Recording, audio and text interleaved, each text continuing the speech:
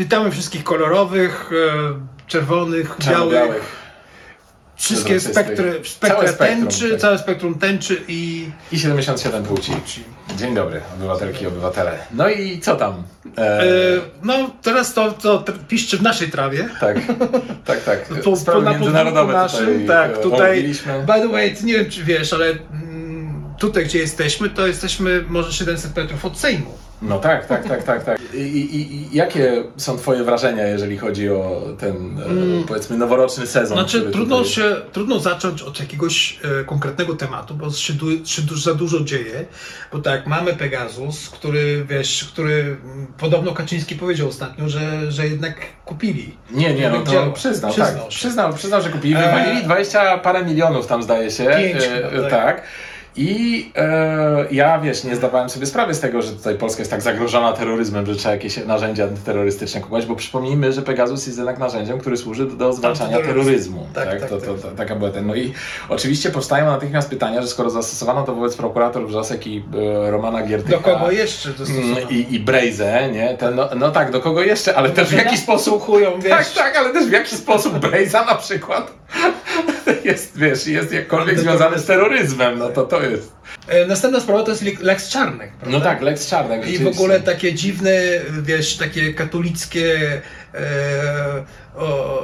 przesłanki, prawda, tego co mówi Czarnek, że te cnoty, dziewczęce, dziewicze, czy jak to było? To nie Czarnek, tak się go doradca powiedział, tak. No, ale w każdym razie z jego otoczenia. Tak, cnoty. Ale w ogóle nie wiem, zauważ język Czarnka, jak on przemawia, on po prostu mówi cały czas, jakby się taki pies, który szczeka, uwiązany gdzieś tam na podwórku, przy budzie i w ogóle hał do dziennikarzy.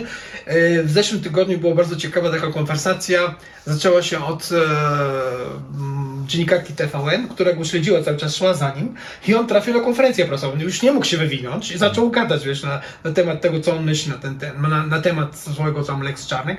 To było przed komisją chyba bodajże parlamentarną, przed tymi przekleństwami. Tak. By the way, to nie wiem, czy mówiliśmy o tych przekleństwach, czy nie? Nie, to było tak, że niektórzy uczestniczyli zdalnie i tam jakiś no leciało po prostu najgorsze słowa cały czas, w ogóle... tak. No tak, ale tam też była jakaś taka rzecz, że podobno jakieś instrukcje szły, kto jak ma głosować, jakieś takie rzeczy, nie? No. Więc to było takie cyrkowe, no dosyć charakterystyczne, można powiedzieć, dla Prawa i Sprawiedliwości. To ośmieszające, po prostu ośmieszające, nawet ze słabo powiedziane, to jest, kompromitujące państwo, no i władzę chyba, nie? Bo to jest, tak. No i że ten jeszcze knajacki język do tego i to wszystko, to rzeczywiście tak, ale... Na bazarze. No, coś takiego, ale też trzeba zwrócić uwagę na to, że obudziliśmy się trochę nowej rzeczywistości, bo mamy przecież Polski Ład. Oj, tak. Tak, i okazało się oczywiście, jak zwykle, że Polski Ład to kolejna katastrofa, kolejne jakieś tutaj, teraz wszyscy mieli na tym zysk, i okazało się po kolei, że tam pracownicy budżetówki tracą, że policjanci, że nauczyciele. Nawet dzisiaj słuchałem takiej wypowiedzi jednej z posłanek Lewicy, która powiedziała, że zgłosiło się do niej jakieś małżeństwo nauczycieli, którzy teraz razem zarabiają 700 zł mniej, akurat w warunkach tego. No i oczywiście reakcja rządu jakaś, czyli taka jak zwykle, to znaczy wszystko jest dobrze, oni wszystko zrobili fantastycznie, no tylko są pewne jakieś techniczne potknięcia. Ale my to naprawimy. Ale my to zaraz naprawimy. Ale ale powstaje pytanie, które należy sobie moim zdaniem w tych okolicznościach zadać zaraz. Znaczy mamy rząd, który przygotowuje wielką reformę, tak? I która tutaj miała przychylić nieba wszystkim obywatelkom i obywatelom i nagle się okazuje, na samym początku funkcjonowania tego mechanizmu, że jest kompletnie dziurawa. Jak można było w ogóle przygotować w ten sposób taki projekt, nie? No i jak można było tego nie wyłapać, nie wychwycić, nie zrozumieć, znaczy co, piszą to na kolanie? Jakby nie zabezpieczyli się, nie stworzyli żadnych scenariuszy, na wypadek właśnie tego, tylko teraz muszą łatać i tutaj improwizować, tak? Premier trochę przeprasza, ale trochę nie przeprasza. Posłowie PiS-u, którzy chodzą do jakichś publicystycznych programów, to z podniesioną głową, wszystko jest dobrze, w ogóle takie magiczne myślenie, zaprzeczanie, wypieranie rzeczywistości. To nawet że gorzej, bo oni mówią, że w pierwszej połowie wywiadu mówią, że wszystko jest dobrze, a w drugiej połowie wywiadu mówią, a jednak chyba nie bardzo. No tak. Albo jakieś takie rzeczy. I to w zasadzie powinno spowodować jakąś gigantyczną refleksję po stronie tak zwanego elektoratu, czy też tak zwanej opinii publicznej. O czym wielokrotnie w naszych programach wspominałem, to znaczy, że że opinia publiczna się podzieliła w zasadzie na kościoły. To znaczy, że jest kościół PiS, kościół antyPiS, no jest też jakiś tam mały kościółek takiej lewicy, Bardzo ciekawe, tak. Która próbuje poza tymi dwoma kościołami jakoś tutaj jakoś ustalić swoją tożsamość i to jest moje główne zmartwienie, dlatego że założeniem w ogóle tej systematyki, w której w tej chwili funkcjonujemy, jest to, że ludzie poprzez dokonywanie poprzez te procedury wyborcze, w których uczestniczymy, oni demonstrują jakąś swoją taką wolną wolę, która jest niczym nieskrępowana i która jest oczywiście wypełniona albo przynajmniej powstała na bazie jakiejś wiedzy, którą oni zgromadzili. I tu moim zdaniem się kryje zasadniczy problem w ogóle tej systematyki, dlatego że tak się po prostu nie dzieje. To znaczy mamy dzisiaj już technologie, można powiedzieć, takie tam marketingowe i PR-owe, które ewidentnie służą do tego, żeby tę właśnie nieskrępowaną i jakąś racjonalną demonstrację woli zhakować. No i mam wrażenie, że ten eksperyment, jeśli można to w ten sposób określić, powiódł się w dużej mierze, dlatego że i to już dawno, nie dzisiaj, to znaczy Polska moim zdaniem jest bardzo typowym przykładem kraju, w którym polityk praktycznie nie może się skompromitować. To znaczy nie może się skompromitować w stopniu, który blokuje mu dalszą karierę, tak. bo przecież to nie tylko Czarnek, nie tylko Kaczyński, nie tylko Morawiecki, nie tylko te wszystkie, nie tylko te wszystkie kłamstwa, Kaczyński. Tak jest, ale nie tylko te wiesz, idiotyczne konferencje prasowe z tą klaczą, nie tylko te potknięcie za potknięciem, falstart za falstartem, katastrofa za katastrofą, a jednak wszystko. Ja nawet sobie przypominam jeszcze z lat późnych 90., kiedy rządził AWS z Unią Wolności. No pamiętasz i czasopisma. Lub czasopisma. Tak, oczywiście. To też bardzo ciekawa intryga w ogóle o tym, kiedy się należałoby też chyba porozmawiać w taki bardziej dogłębny sposób. Niemniej przypominam sobie taki moment, w którym Marian Krzaklewski, już zapomniana dzisiaj postać, szara eminencja rządu Jerzego Buzka, najbardziej destrukcyjnego rządu w historii w ogóle tej, powiedzmy, socjalistyczny. Polski po 89 roku, no tak to określmy. On był pytany o to, bo to oczywiście aborcja była, wiesz, na tapecie jako jeden z tematów, no i on był pytany, czy skoro jest takim przeciwnikiem, bo był, jako taki się przedstawiał przynajmniej, przeciwnikiem aborcji totalnym, że tu w żadnym wypadku nie wolno usuwać płodu i no i tam prowadzący czy prowadząca program zapytała go, no dobrze, no ale to co, jeżeli na przykład kobieta zaszła w ciąży w wyniku gwałtu, no to co, to też nie może usunąć? No i on wtedy taką dykteryjkę wymyślił i przedstawiał, że no, skoro już doszło do jednego gwałtu, to nie wykonujmy drugiego gwałtu na tym dziecku, nie? Jakby ktoś coś takiego powiedział po prostu w jakimkolwiek innym kraju, niekoniecznie zachodnim, nawet w Bułgarii, to po prostu jego kariera wówczas, mówimy pod koniec lat 90., byłaby skończona, po prostu to byłoby ostatnia rzecz, którą on publicznie w imieniu jakiejś organizacji politycznej mówi, wypowiada, czy coś takiego. I wiesz, to jest, a już nie mówię o biskupach, no, znaczy o zarazie czerwonej, tęczowej, o tych wszystkich rzeczach, które się pojawiały w ostatnim czasie.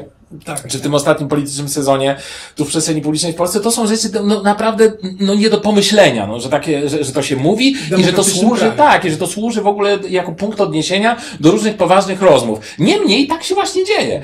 I wiesz, ja w tym kontekście chciałbym tylko powiedzieć tak tutaj nawiasem, ponieważ jednak jestem osobą, jeżeli jestem z czegokolwiek znany, to chyba z tego, że aktywnie demonstruję jakieś tutaj lewicowe swoje zapatrywania, że my jako lewica od dawna już mówimy o tym, jako międzynarodowa lewica, że to, co zgodnie z, powiedzmy, tą nomenklaturą, terminologią nazywamy burżuazyjnym elektoralizmem, ma swoje bardzo poważne ograniczenia i już dawno wyczerpało swoje możliwości. Nie będę teraz się zagłębiał w teorię polityki, nie będę mówił o tym, jak powinniśmy wybierać naszych ministrów i polityków, to jest inny temat. Niemniej wyraźnie widać, że ten system, ten model, ten pomysł na to, że będziemy sobie co jakiś czas wybierali rząd, on nie działa tak, jak zostało to opisane i założone.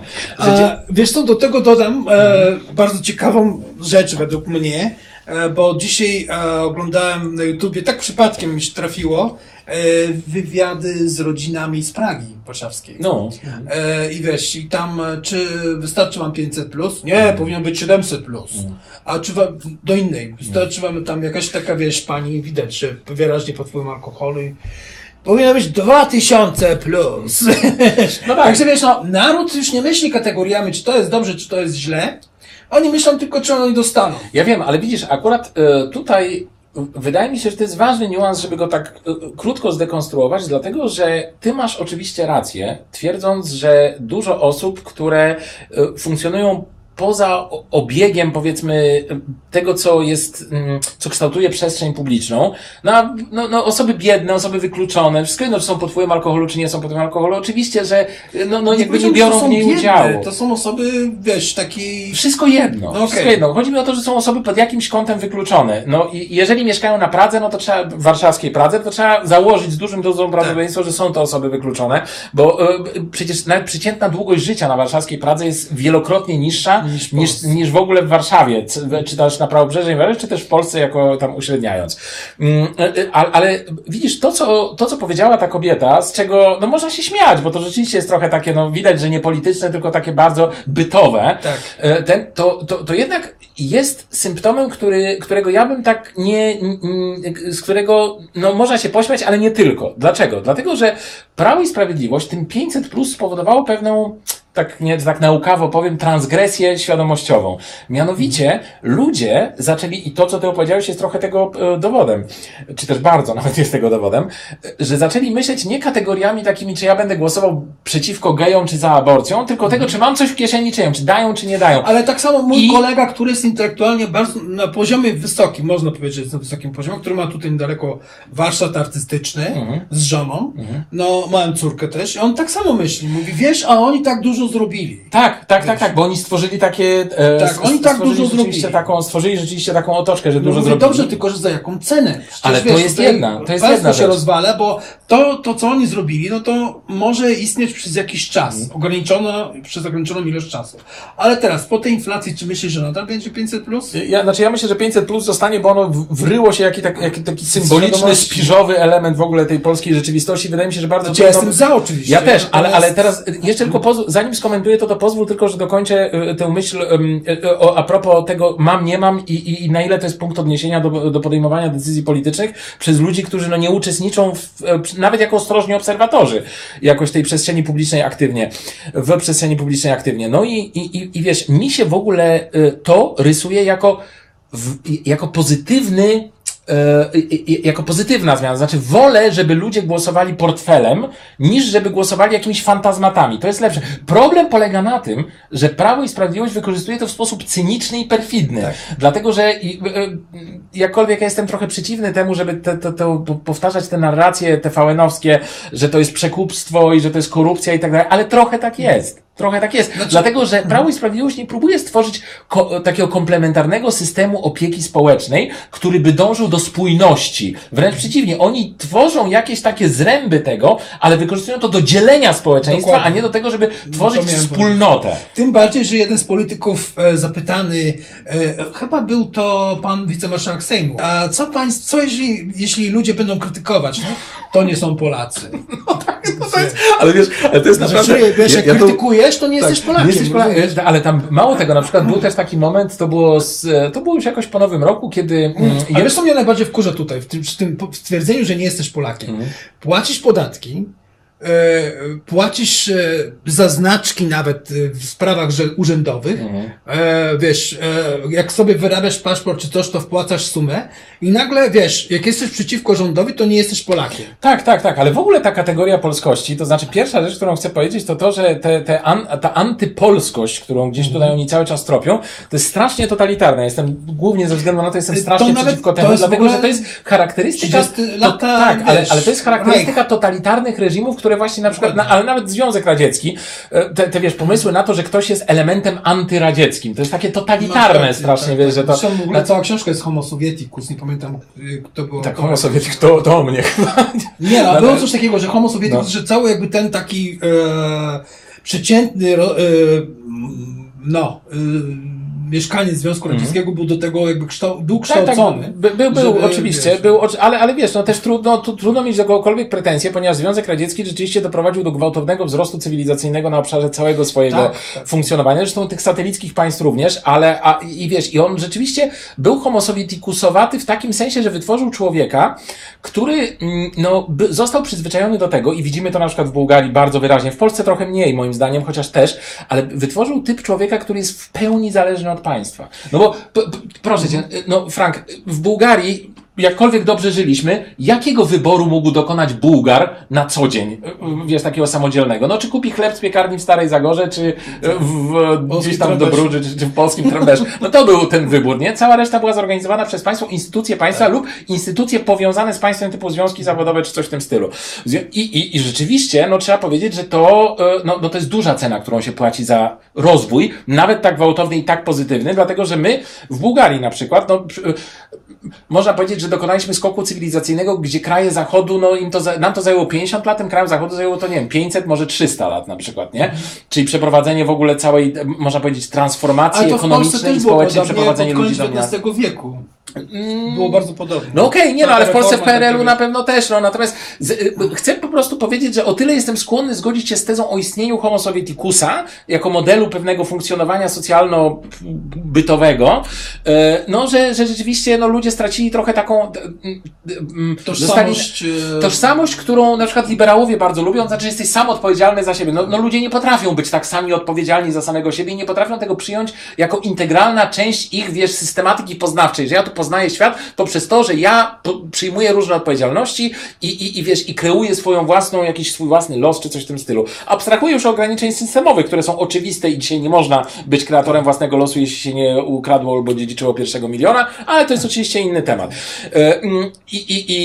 Chcę tylko powiedzieć, że ta antypolskość, którą jest wszędzie tropiona, jest moim zdaniem jednym z najważniejszych elementów, które nadają jakiejś prawdziwości czy wiarygodności tezom o tym, że Kaczyński dąży do dyktatury. I to jest oczywiście coś, co mnie w ogóle moralnie odrzuca. Ale to mało tego, ale jeszcze jest działa. Tak, działa oczywiście. Mało tego, jeszcze są całe farmy trolli, które istnieją, nadal istnieją. I wiesz, tego bardzo, bardzo łatwy sposób można zauważyć na TikToku nawet. Bo wiesz, puścić jakiś taki kontrowersyjny filmik, co ja często tak robię. Kontrowersyjny, co to znaczy? Kontrowersyjne tezy krytykujące tak? na przykład Kai Godek, czy krytykujący księży, czy krytykujący kontrowersyjne, to się zdarza. Znaczy kontrowersyjny w oczach ich, nie naszych. Okay. No to wtedy od razu się pojawią jakieś komentarze zauważ, użytkowników, którzy nie mają żadnych postów. Pod nazwami tam, nie wiem, user 0, no coś tam, 5, 7, 10. To nie są realni ludzie. To są jakby takie, znaczy w sensie pewnie tam jest jakaś realna osoba, która tym, wiesz, kieruje, natomiast, wiesz, na przykład masz gotowe odpowiedzi na dany coś tam, a coś tylko tam... przyklejasz, tak. I tylko przyklejasz. I to są takie półautomaty, które działają. No, na to mówią chyba nie roboty, tylko boty. Tak. No tak. Boty to chyba też mają swoje gotowe odpowiedzi, które gdzieś tam wklejają. Ja tego nie wiem, to są technologie, to oprócz Pegasusa, to też jest narzędzie władzy obecnej. Tak, to jest narzędzie do tego, żeby kreować opinię publiczną i żeby właśnie jakby hakować, tak metaforycznie mówiąc, tę wolną wolę, którą ludzie mają demonstrować podczas właśnie wyborów politycznych. Tu co do tego się absolutnie zgadzam. Ale wiesz, Prawo i Sprawiedliwość ma tę taką funkcjonalność, dysfunkcjonalność można powiedzieć, że im rzeczywiście nic nie wychodzi. Ja o tym mówiłem w poprzednim naszym programie, czy w jednym z poprzednich naszych programów, że Prawo i Sprawiedliwość to jest taki konglomerat ludzi, którzy są kompletnymi nieudacznikami. Znaczy oni są jakimiś Januszami rządzenia i wiesz, i to co najbardziej mnie rzeczywiście w tym marketingu i w tym PR-ze i w tym całym przemyśle mierzi, to, że przez ten przemysł ludzie nie mają albo mają ograniczony dostęp do racjonalnego spoglądania na rzeczywistość. Dlatego, że nie ulega żadnej wątpliwości, że Prawo i Sprawiedliwość za cokolwiek się nie zabrało, to spieprzyło. I ten Nowy Ład jest tego najlepszym można powiedzieć tutaj manifestacją. Długo się będzie zanim to ciągnęło, zobaczysz. No wiesz, że będzie się długo ciągnęło, to ja co do tego nie mam wątpliwości. My za to zapłacimy też wszyscy. I pieniędzmi, i samopoczuciem, i napsutą krwią, i tak dalej. I prawdopodobnie jakimiś barbarzyńskimi jeszcze, bo ten zakaz aborcji to nie jest ostatnie słowo PiS-u, na pewno. Jeszcze się pojawią różne inne barbarzyńskie pomysły. Jeszcze masz zakaz manifestacji LGBT, nie wiadomo, czy to przejdzie też. No nie, no to na szczęście, no tak, bo to zostało do zamrażarki wysłane na razie, to prawda, więc... A lexCzarnek, tak. Niby rodzice mają decydować, co się w szkołach pojawia, ale wiesz, to w zasadzie to mówił on na konferencji prasowej, co ci mówiłem wcześniej, że po tym przejściu się przez korytarz sejmowy, no to on trafił na konferencję prasową. No wtedy właśnie jego główny argument był taki, że to jest to, że rodzice się nie godzą na to, żeby w szkole były lekcje, wiesz, edukacji seksualnej, czy lekcje, wiesz, nie pamiętam, czy demokracji, czy już o co mu chodziło, że wprowadzić jakby ten taki ład kościelny w szkołach. Ład kościelny już jest martwy. Nikt w to nie wierzy. To trzeba się przyznać, to znaczy trzeba pomyśleć realnie, bo Kościół na tym traci, on traci wierność. No i to Franciszek to rozumie. Wiesz, po prostu to jest zły, very, very bad PR, jak mam to powiedzieć, wiesz, w takim języku PR-owym, że po prostu dla Kościoła katolickiego w Polsce głównie, bo coraz więcej ludzi odchodzi, Tak, znaczy- bo widzi korupcję, widzi tą zgniłość Kościoła. Totalnie tak. I wiesz, i oni po prostu nie potrafią tego zrozumieć. I oni z uparem maniaka, wiesz, próbują w każdym razie wdrożyć te swoje takie, wiesz, dociągnąć, wiesz, Dokręcić śrubę, tak. dokładnie to chciałem powiedzieć. Wiesz, ten system, który nie działa, no. I nie będzie działać. Nie Uwierz będzie. mi, nie będzie działać. Nie będzie. Nawiasem mówiąc, chcę Ci powiedzieć tutaj, zanim rozpoczęliśmy nasze tutaj deliberacje przed kamerą, to rozmawialiśmy przez chwilę o tym, że Ciebie strasznie denerwuje to, jako osoba, no właśnie, która jest częścią społeczności LGBT, to strasznie denerwuje homofobia rosyjskich władz, tak? Tutaj rozmawialiśmy o tym, Znaczy, że tak. ale wiesz co, dlatego o tym mówię teraz, że wydaje mi się, że i rosyjskie władze, i establishment prawicowy w Polsce nie rozumieją tego, albo nie chcą zrozumieć, albo wypierają, że kwestie modyfikacji pewnych norm kulturowych nie są wyborem politycznym sensu stricte. Tak. To znaczy nowoczesność i postęp, tudzież Jest kreowana jakaś gdzie część indziej, postępu, nie- tak, a nie dokładnie w tak, parlamencie, dokładnie tak. tak, jest kreowana gdzie indziej i ma taką, można powiedzieć, wymiar meta, to znaczy nowoczesność i tak idzie. Innymi słowy, to nie politycy wytwarzają trendy i naród musi za tym podążać, tylko Niektóre odwrotnie. trendy tak, ale tylko dokładnie odwrotnie. ale Naród na wytwarza pewno nie w tej- trendy i tam, teraz w tej chwili to social media wytwarzają No tak, trendy. social media i w ogóle media i politycy kultura muszą za tym masowa i dążeć, tak dalej. Tak. I oczywiście przez to nie chcę powiedzieć, że w Rosji, w Polsce, w Stanach Zjednoczonych czy gdziekolwiek indziej politycy nie próbują wpływać na te sektory, które kreują rzeczywiście te No, trendy. teraz Bo już słyszeliśmy, że się za internet zabiorą. No tak, za internet, ale i Hollywood i w ogóle wszystko, no to jakby tam jest jakiś polityczny element w tym. Natomiast zwracam uwagę na to i myślę, że to jest ważne, w ogóle ważny wniosek, żeby zrozumieć, że od polityków PiSu, tak samo jak od Władimira Putina, czy od Joe Bidena, czy od kogokolwiek innego, nie zależy to, czy ludzie zaakceptują osoby LGBT jako pełnoprawną, pełnowartościową część wspólnoty. Wszystko jednak na nią będziemy spoglądać, czy wspólnota lokalna, czy wspólnota jakaś ogólnonarodowa, czy klasowa, czy jakakolwiek by ona nie była. To od nich nie zależy. Znaczy można oczywiście próbować zawrócić kijem rzekę, wiosłem, czy nawet, nie wiem, jakąś gigantyczną maszyną. Możesz mi się ale to- przypomniał tak, teraz, który, wiesz, kijem rozpołowił Morze Czerwone. Tak. No ale to jest metafizyka. No to znaczy, to albo wiesz, albo metafizyka, albo rzeczywiste jakieś tutaj procesy. No i w tym kontekście zgadzam się z tobą. To znaczy, na przykład Franciszek już trochę to rozumie, nie? To znaczy, on trochę to kuma, że kurde, że nie możemy tak Ale robić. też nie popiera to pełnym sercem. No tak, dlatego, Bo że on jeszcze musi raz stanąć w Rosji. No wiem, ale wiesz, no, tam ciągnie ten Oczywiście, ale też w ogóle jest na pewno gigantyczne lobby antyfranciszkowskie, że tak się wyrażę, w kościele katolickim. Ja o tym nie wiem, w sensie ja o tym nie wiem, to znaczy nie ma chyba w przestrzeni w ogóle jakichś takich dokumentów, które by to poświadczały, natomiast no, snuję takie przypuszczenia, no na bazie jakichś tam powiedzmy przesłanek, które stwarzają... Znaczy, jakby to jest logiczna droga, myśląc, wiesz, jakby przeglądając wszelkie, wiesz, za i przeciw, no to jest logiczna droga postępowania Kościoła katolickiego. Tak. Bo to by obroniło wiarę. O, dokładnie No, tak, dokładnie katolicy, kochani, no kurde, no przecież to jest dla waszego dobra, Tak, żeby, wiesz, i otworzyć mało. się na codzienność. otworzyć się ten- na prawdziwe życie, które Tak. się toczy A i oni spróbować po się z prostu nim jakoś, wiesz... cały czas próbują się cofnąć do bytu, który już nie istnieje. I próbują obronić Który- porządek, którego nie ma. Tak. Tu absolutnie się z tą zgadzam i mało tego, muszę ci powiedzieć, że to też narzuca mi taką analogię z Prawem i Sprawiedliwością, które postępuje bardzo podobnie, bo tu już nawet nie chodzi mi o ten lexCzarnek, który jest idiotyczny, no w ogóle to, że rodzice mają decydować, od kiedy to tak jest? Rodzice będą, a gdy jacyś rodzice podejmą decyzję, że to dziecko się nie to może jest uczyć sprawa, matematyki, wiesz, no to wiesz, to co wtedy? No w ogóle idiotyzm, nie? I to, a jeszcze, że kuratoria mają uzyskać tutaj jakiś, wiesz, wielki wpływ Wiesz, to jest wspierane dowodami i opracowaniami naukowymi, zgadnij kogo? Kulu. Nie wiem. Aha, Kulu, no tak. No.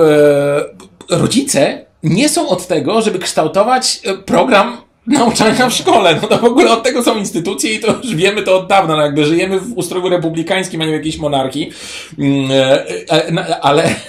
Ale też wiesz, Prawo i Sprawiedliwość właśnie robią coś takiego, że mogliby zastosować ten franciszkowski model, że tak wyrażę, i mogli, bo po co im na przykład był konflikt z Rzeplińskim? Przecież to jest koleś, który ma dokładnie takie same poglądy jak oni. Po co im to było? Po co im w ogóle były albo na przykład te hece z sądami? Przecież sędziowie, bo oni sobie tak wymyślili, że sędziowie tutaj popierają Platformę Obywatelską i w związku z tym oni muszą zniszczyć w ogóle ten stan sędziowski, czyli to muszą złamać tą kastę, czy jak oni to tam nazywają.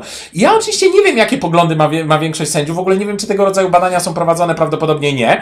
Natomiast co oni zrobili? Oni wprowadzili tę własną przesłankę, która została przez nich wymyślona albo została oparta na jakichś bardzo selektywnych w ogóle takich, wiesz, czynnikach, które gdzieś tam w przestrzeni publicznej rzeczywiście są obecne, i oni w gruncie rzeczy doprowadzili do materializacji tej przesłanki, bo teraz rzeczywiście większość sędziów, chcąc nie chcąc, poprzez to, w jaki sposób traktuje jej Prawo i Sprawiedliwość, po prostu stała się, wiesz, chętnie odgrywa rolę jakiejś takiej medialnej przybudówki, czy nawet, można powiedzieć, częściowo politycznej Platformy Obywatelskiej czy Koalicji Obywatelskiej. Ale Prawo i Sprawiedliwość robią dokładnie to samo. To znaczy próbują, wiesz, stanąć w awangardzie odwrotu od wszystkiego. I to się kompletnie nie udaje. Nic im nie wychodzi. Jedyne, co im wyszło, to właśnie to 500+, które, wiesz, no, działa tak, jak działa, ale które jest... podatków dla... No tak, takich tam...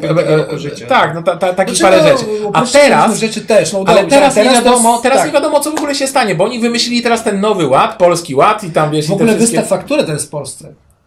No ja szczęśliwie mam przedsiębiorstwo... Wystaw teraz fakturę w Polsce. Ja nie wiem, dla mnie to jest czynników, jakaś... które musisz uwzględnić. Nie, to dziękuję bardzo. Ja gdy wystawiam fakturę, no i nawiasem mówiąc muszę też to powiedzieć, w Bułgarii zeznanie podatkowe wypełnia się normalnie, w Bułgarii wystawia się normalnie fakturę i w ogóle wszystko przebiega jakoś tak jak, kurde, nie wiem, jak kiedyś przebiegało tutaj, powiedzmy, gdy ja prowadziłem działalność gospodarczą w Polsce na początku lat 2000 w latach 2009-2014 prowadziłem w Polsce działalność gospodarczą i to było, można powiedzieć, normalne. No to znaczy właśnie wystawiało się faktury, wypisywało się tam zeznania podatkowe. One były oczywiście zawsze bardziej skomplikowane niż te w Bułgarii. No pomagała mi oczywiście księgowa we wszystkim i tak dalej, ale było to, jakkolwiek by to ludzie rozumieli, normalnie. Dowiązując do tego, że oni za wszelką cenę chcą powrócić do Starego Ładu i w ogóle dociągnąć te wszelkie śruby. Tak, dokręcić śruby, żeby tam... Mamy teraz panią Nowak. No tak. Która w ogóle wystąpiła... Strasznie. No właśnie, może... Przerażające. Znaczy, ona się nazywa Barbara Nowak, jeśli dobrze pamiętam, i ona stała się gwiazdą, to w ogóle jest patologiczny przypadek pod wieloma względami, bo tak, po pierwsze ona stała się gwiazdą ze względu na to, że ma Twitter. I to już samo w sobie jest moim zdaniem niebezpieczne, dlatego... No ale Twitter ma też pani posłanka... No właśnie wiem o tym i teraz wiesz, ja gdy próbuję, jedna z przyczyn, dla których nie czytam polskich mediów, to jest właśnie to, że w polskich mediach bardzo często, naprawdę bardzo często, i to mówię i o tych poważnych mediach, które uznają się za poważne, czyli tam Gazeta Wyborcza, Gazeta Polska, Telefery i tak dalej, oraz, wiesz, jakieś media typu Donald.pl, które są śmieszne i zabawne, ja je śledzę, prawie 80%, żeby tak nie skłamać, tak strzelam trochę, ale no, myślę, że można mnie tu chwycić za słowo, 80% informacji, takich bieżących bardzo, abstrahuję od jakichś tam, wiesz, dłuższych analiz czy coś, ale takich bieżących bardzo informacji jest kto co napisał na Twitterze albo kto co napisał na Facebooku. To jest katastrofa. No to znaczy, jeżeli życie rzeczywiście przeniosło się na te platformy cyfrowe, gdzie ludzie po prostu plują na siebie, wiesz, bez opamiętania. Ale jest wiele łatwiej to zrobić. No wiem, że jest łatwiej, ale kto powiedział, że ma być łatwo? No to znaczy, bycie politykiem i bycie, wiesz, jakimś rozgrywającą osobą w przestrzeni publicznej, to nie ma być łatwe, ma być właśnie bardzo skomplikowane. Powinieneś się, wiesz, natrudzić i umęczyć, żeby się przygotować do rozmowy. Wszystko jedno, z jakimś adwersarzem politycznym, czy z dziennikarzem, który powinien cię grillować cały czas i który powinien, wiesz, w jakiś sposób próbować, no, taką odpowiedzialną funkcję jakąś pełnić, tak? swoją, żebyś mógł ją bronić, tak? No tak. Natomiast widzisz, no tutaj pani Nowak powiedziała, że przeszkadzały jej dziady. Tak. Wystawione w Teatrze Słowackiego. Ale katastrofa jakaś, no właśnie. I ona jest kuratorką, no. Tak, i jej przeszkadzały dziady, dlatego że one miały jakieś przesłanki polityczne, właśnie. Nie ale wiesz, jak to jakąś gumówkowszczyzną jakąś pachnie, rozumiem, że to dziady były wtedy, nie? No ale ona jest dobrą członkini partii, wiesz. Ja nie wiem, czy ona jest członkinią PiS, ja tego nie wiem. No jest na pewno sympatyczką bardzo aktywną. No właśnie. I wiesz, ona po prostu chciała się wykazać bidna, wiesz, takim zaangażowaniem, wiesz, tą swoją postawą, zaangażowaniem w politykę i wiesz, ono życzy, wiesz, wszystkiego dobrego, właśnie życzy dużo dobrego swoim podopiecznym, a tutaj, wiesz, no narobiła bigosu, jak powiedziała, że szczepionki są eksperymentalne. eksperymentalne. Coś niesamowitego, tak. I wiesz, i to ona 15 minut po tej wypowiedzi powinna zostać zwolniona. To jest w ogóle, wiesz, bo dlaczego ona to powiedziała? Powiedzmy, wiesz, zauważmy kontekst. Kontekst jest taki, że rozważa się obowiązkowe szczepienia dla nauczycieli. No i ja w ogóle jestem zwolennikiem obowiązkowych szczepień, generalnie, o tym możemy porozmawiać. To był jedyny dobry pomysł lewicy z ubiegłego roku, nawiasem mówiąc, żeby wprowadzić obowiązkowe szczepienia, ale ona powiedziała, że to jest eksperyment medyczny, czyli wpisała się w zasadzie w narrację najbardziej szurystowską, jaka może w tej chwili być obecna. No nie tylko Konfederacja, ale powiedzmy tak, nawiasem mówiąc, to jest właśnie też ciekawy przypadek do przeanalizowania, bo Konfederacja, jak pewnie zapewne pamiętasz, całkiem niedawno, kilka dni temu, jak się mówi w tym slangu internetowym, spadła z konika. Spadła z rowerku, czy tam z konika, z różnych. Mianowicie Facebook zamknął profil tej partii. A tak słyszałem. Słyszałeś o tym. No i oczywiście, wiesz, zadeły jerychońskie trąby, wolność słowa, jak to tego faszyzm, wiesz, komunizm, wszystko naraz, żeby tylko rozgnieść i rozjechać walcem tutaj najbardziej niezależnych, wiesz, myślących indywidualnie, wiesz, przeciwko systemowi i tak. Ja nie chcę nawet poświęcać temu zbyt wiele uwagi, ale... Najbardziej mnie śmieszy ich na określenie faszyści LGBT. No tak. Albo tak. tęczowi faszyści. A to oni chyba, bo to jeżeli są jacyś tęczowi ludzie u nich, to oni są faszystami. Oni po prostu nie znają pojęć, wiesz, u nich to pojęcia nie funkcjonują, wiesz. Ale bardzo dobrze o tym powiedziałeś, bo od razu mi przychodzi na myśl pojęcie tak zwanej segregacji sanitarnej. Czy ty wiesz? Ale to zostało wprowadzone jako w ogóle część języka debaty publicznej. Segregacja sanitarna. Co to w ogóle jest? To jest kompletna bezmyślność. Kompletna bezmyślność, dlatego że segregacja w tym pojęciu, w jakim oni tego terminu używają, może odnosić się i zachodzić wyłącznie wówczas, kiedy dotyczy cech, na które nikt z osób, które je wykazują, nie ma wpływu. Czyli segregacja może być na wysokich i niskich, segregacja może być na pełnosprawnych i niepełnosprawnych, segregacja może być na, nie wiem, osoby czarne, czy tam kolorowe i białe, segregacja może być na gejów i heteryków. Segregacje mogą tego rodzaju mechanizmy tylko, rządzą się wyłącznie tego rodzaju mechanizmami, a nie tym, czy ktoś podjął decyzję o szczepieniu, czy przyjął, nie wiem, aspirynę, bo go głowa bolała. No. Przecież to jest kompletny absurd i nikt tego nie obnaża. Wiesz, ja nawiasem mówiąc, takie pytania często się pojawiają, wiesz, w komentarzach pod naszym programem. Po co wy to w ogóle robicie? Takie, wiesz, tam tego. No więc ja po to robię. Tylko robię to wyłącznie dlatego, że nie jestem w stanie zdzierżyć naporu materii. Jak każdy człowiek o jakiejś, nie wiem, poziomie przyzwoitości i przytomności umysłu, mam jakąś wyporność poznawczą, kulturową, wiesz, emocjonalną, polityczną, etyczną i filozoficzną i tak dalej. I nie jestem w stanie tego wytrzymać. Nie dążę do żadnej kariery na Facebooku, nie chcę być żadnym influencerem, ale mam wrażenie, że zachodzą okoliczności, w których przyzwoity człowiek po prostu nie milczy. Jeżeli mamy takie narzędzia, jakie mamy, no to my nie milczymy. Więc prokurator, tak, ale to ciekawe skojarzenie, kurator. Właśnie byś nie została przypadkiem prokuratorem. Tak, właśnie, ale albo widzisz, sędzini. Ale tak, sędzią, tak. A żeby właśnie, bo to jak Pawłowicz pójdzie na emeryturę, to może kurator Nowak zostanie, zawsze jakieś kadry. Ona tak. nie jest chyba prawnikiem. No tak, prawdopodobnie nie jest. Ale wiesz, ona jest kuratorką i lexCzarnek zmierza w kierunku ograniczenia autonomii szkół. Ona moim zdaniem jest sygnałem i symbolem tego, jakie czasy nadchodzą. To znaczy tacy ludzie, jak właśnie kurator Nowak i jej jacyś tam sprzymierzeńcy, no podopieczni być może też, ale oni mają zbieżne poglądy, tylko nie wszyscy mają Twittera, ale Czarnek i jego ekipa i cały ten zaciąg pisowski będzie prawdopodobnie dążył do tego, żeby właśnie tacy ludzie, no ograniczeni, dokładnie. No nie wiem jak to nazwać umysłowo, no już tego, właśnie nie żeby wyeliminować, żeby wyeliminować wolnomyślących. Tak. I teraz pod takim kuratorium ma być szkoła, no to wiesz, to ja na przykład jako rodzic, bo podobno tutaj ma być tak, że rodzice mają mieć wpływ, tak? To ja jako rodzic, nie mogę się zdecydować odpowiedzialnie na to, żeby posłać dziecko do szkoły w takiej, wiesz, w takiej systematyce. No oczywiście ja swoje dzieci do szkoły posyłam, moje dzieci chodzą do szkoły i ja, staram się prowadzić z nimi rozmowy na różne tematy, które pomogą nam wspólnie i dzieciom i mnie wybadać tę indoktrynację, która jest tam wprowadzana.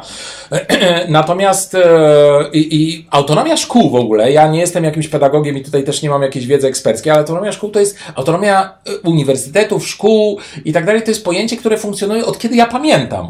Nawet było tak, jeszcze sobie przypominam z końca lat 90. i początku 2000 lat, kiedy uczestniczyłem aktywnie w różnych demonstracjach, gdy policja nas ganiała po centrum Warszawy, to się uciekało na kampus Uniwersytetu Warszawskiego.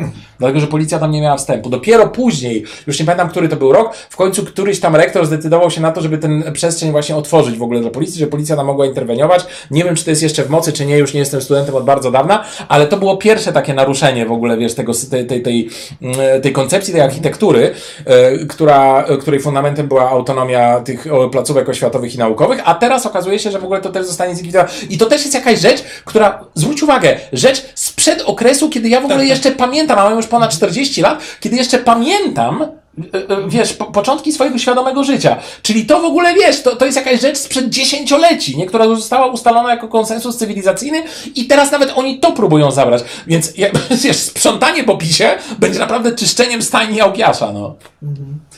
No, niestety, tak jest. Czekaj, to powiedzieliśmy o tej Nowak, powiedzieliśmy o Lex TVN, to chyba nie ma sensu, bo zostało rozwiązane już. No tak. To powiedzieliśmy o Nowym Ładzie coś tam wspomnieliśmy. Ciekawe, jak to się będzie rozwijało. Teraz ciekawie, co nowego będzie, wiesz, w tym tutaj narracji tej ogólno, wiesz, polskiej. Ja myślę, że będzie coś nowego teraz. Tak, ale myślę, że będzie głównie Nowy Ład na razie i ja zastanawiam się, jak będzie wyglądała ta kolejna fala też, bo tutaj, wiesz, tu mamy te Omikrona. Mam na myśli w ogóle to, co się teraz dalej będzie działo, bo wiesz, bo ludzie padają jak muchy. Kwestia szczepień pozostaje dalej, można powiedzieć, otwarta. Podobno nadchodzi ta 5. tam fala, czy coś w tym Bułgarzy stylu. podobno wymyślili szczepionkę, taką, którą nie trzeba wstrzykiwać, tylko się pryska do ust. Taką w formie aerozolu. Pierwsze słyszę. I podobno rok temu chyba. No to... Znaczy chcieli jakiś patent chcieli na to i właśnie nie wiem, czy zostało podane, czy nie, natomiast wymyślili coś takiego, bo Bułgarii, wiesz, 15% tylko się. Nie, 20-30% jest zaszczepionych, oni się strasznie w ogóle opierają temu. No i że podobno to bardzo dobrze działa i bardzo, wiesz, oczywiście natomiast wiesz, nie wiadomo, czy uzyska w ogóle patent. Natomiast jeśli chodzi o w ogóle COVID-a, to oprócz tego, że są szczepionki, to jeszcze są leki, które przeciwdziałają, już podawane później po zachorowaniu w szpitalu już jak jesteś, przed tą zapaścią, prawda, płuc i tak dalej, to będą podawane leki. Amerykanie coś takiego zrobili, więc nie wiadomo w ogóle, jaki będzie... Tak, nie wiadomo, ale ja podejrzewam, że to będzie na pewno jakiś temat, dlatego że mam obawy znowu związane z tym januszostwem rządzenia, to znaczy, że cokolwiek by się nie stało, to oni to schrzanią. Ale czy jesteś zdania na przykład, że ten Polski Ład to jest w ogóle jak ta taka maszyna do dojenia, wiesz, społeczności, dlatego że oni nie dostali tej kasy, tych pieniędzy z Unii Europejskiej, cały czas płacą, te kary, znaczy nie płacą, mają tak, te kary, akumulują się i po prostu PiS zaczyna biednieć poprzez tą swoją głupią... My zaczynamy biednieć. Oni głównie Polska PiS zaczyna biednieć. Tak, zaczynamy biednieć, prawda? I nie wiadomo, czy za 10 lat poziom życia w Polsce będzie taki sam jak dzisiaj. Tak, a na dzisiaj też nie jest za wysoki, więc myślę, że to jest uzasadniona obawa, natomiast nie mam zielonego pojęcia, w jaki sposób na to odpowiedzieć. Znaczy, ja oczywiście od samego początku podejrzewałem, że Polski Ład zostanie, że na pewno nie przyniesie tych efektów, które były zapowiadane, ale spodziewałem się, że jednak oni to przygotują trochę lepiej. Znaczy myślałem, wiesz, cały czas to u mnie zawsze przebija ta trochę taka naiwność, bo mi się wydaje, że może, wiesz, chcę dać jakąś szansę. W ogóle sposób, jak oni to podnoszą, wiesz, pokazują publiczności, to w ogóle jest taki, wiesz, trochę naiwny. Taki oldschoolowy też powiedziałbym, to znaczy oni te reklamy, które tam, wiesz, tak, ale nie tylko, też, wiesz, nawet to, że oni tam puszczają jakieś takie naprawdę na niskim propagandowym, strasznie tanim poziomie, tam, wiesz, jechałem kiedyś jakimś Uberem i w radiu usłyszałem taką reklamę, że cena tego i tego została zachowana na jakimś tam dotychczasowym poziomie dzięki tarczy inflacyjnej, wiesz, rządu. I to, wiesz, i to takie, to w zasadzie o wszystkim można tak powiedzieć, to znaczy jutro, że nie wiem, cena, paczki papierosów też zaraz ktoś mi będzie mógł powiedzieć, że to jest, bo nikt tego nie sprawdzi, przecież nikt nie będzie weryfikował takich rzeczy, ale to jest jakiś tam inny temat. Nie wiem, co będzie, spodziewam się, że będzie gorzej po prostu. Więc dziękujemy bardzo za uwagę. Mamy nadzieję, że się niedługo znowu spotkamy i będziemy omawiać nasze tematy. Tak, i wasze tematy. Zapraszamy na nasze konto na portalu Substack. Przypominam o tym od czasu do czasu. Można tam sobie wpisać swój adres e-mail i dzięki temu będziecie dostawali powiadomienia z pocztą elektroniczną, w których będą linki właśnie do naszych odcinków oraz do różnych tekstów, które mi się od czasu do czasu zdarza pisać i tam również wysyłam. Także polecam uprzejmie. No a poza tym śledźcie nas oczywiście na Facebooku, jeżeli lubicie ten portal, mamy tam konto. Nie zapominajcie o subskrypcjach, o dzwoneczkach i o tych wszystkich kciukach w górę, czy tam w dół, jak to woli, wszystko jedno. Zostawcie komentarz. To jest jedyne nasze narzędzie, które możemy w tej chwili eksploatować do tego, żeby w jakiś sposób upowszechniać te nasze enuncjacje. No i w razie czego, gdyby Wam się jakoś szczególnie coś tutaj spodobało, to możecie wpłacić jakiś grosz na propagandę dobroci. Pozdrawiamy. Pozdrawiamy.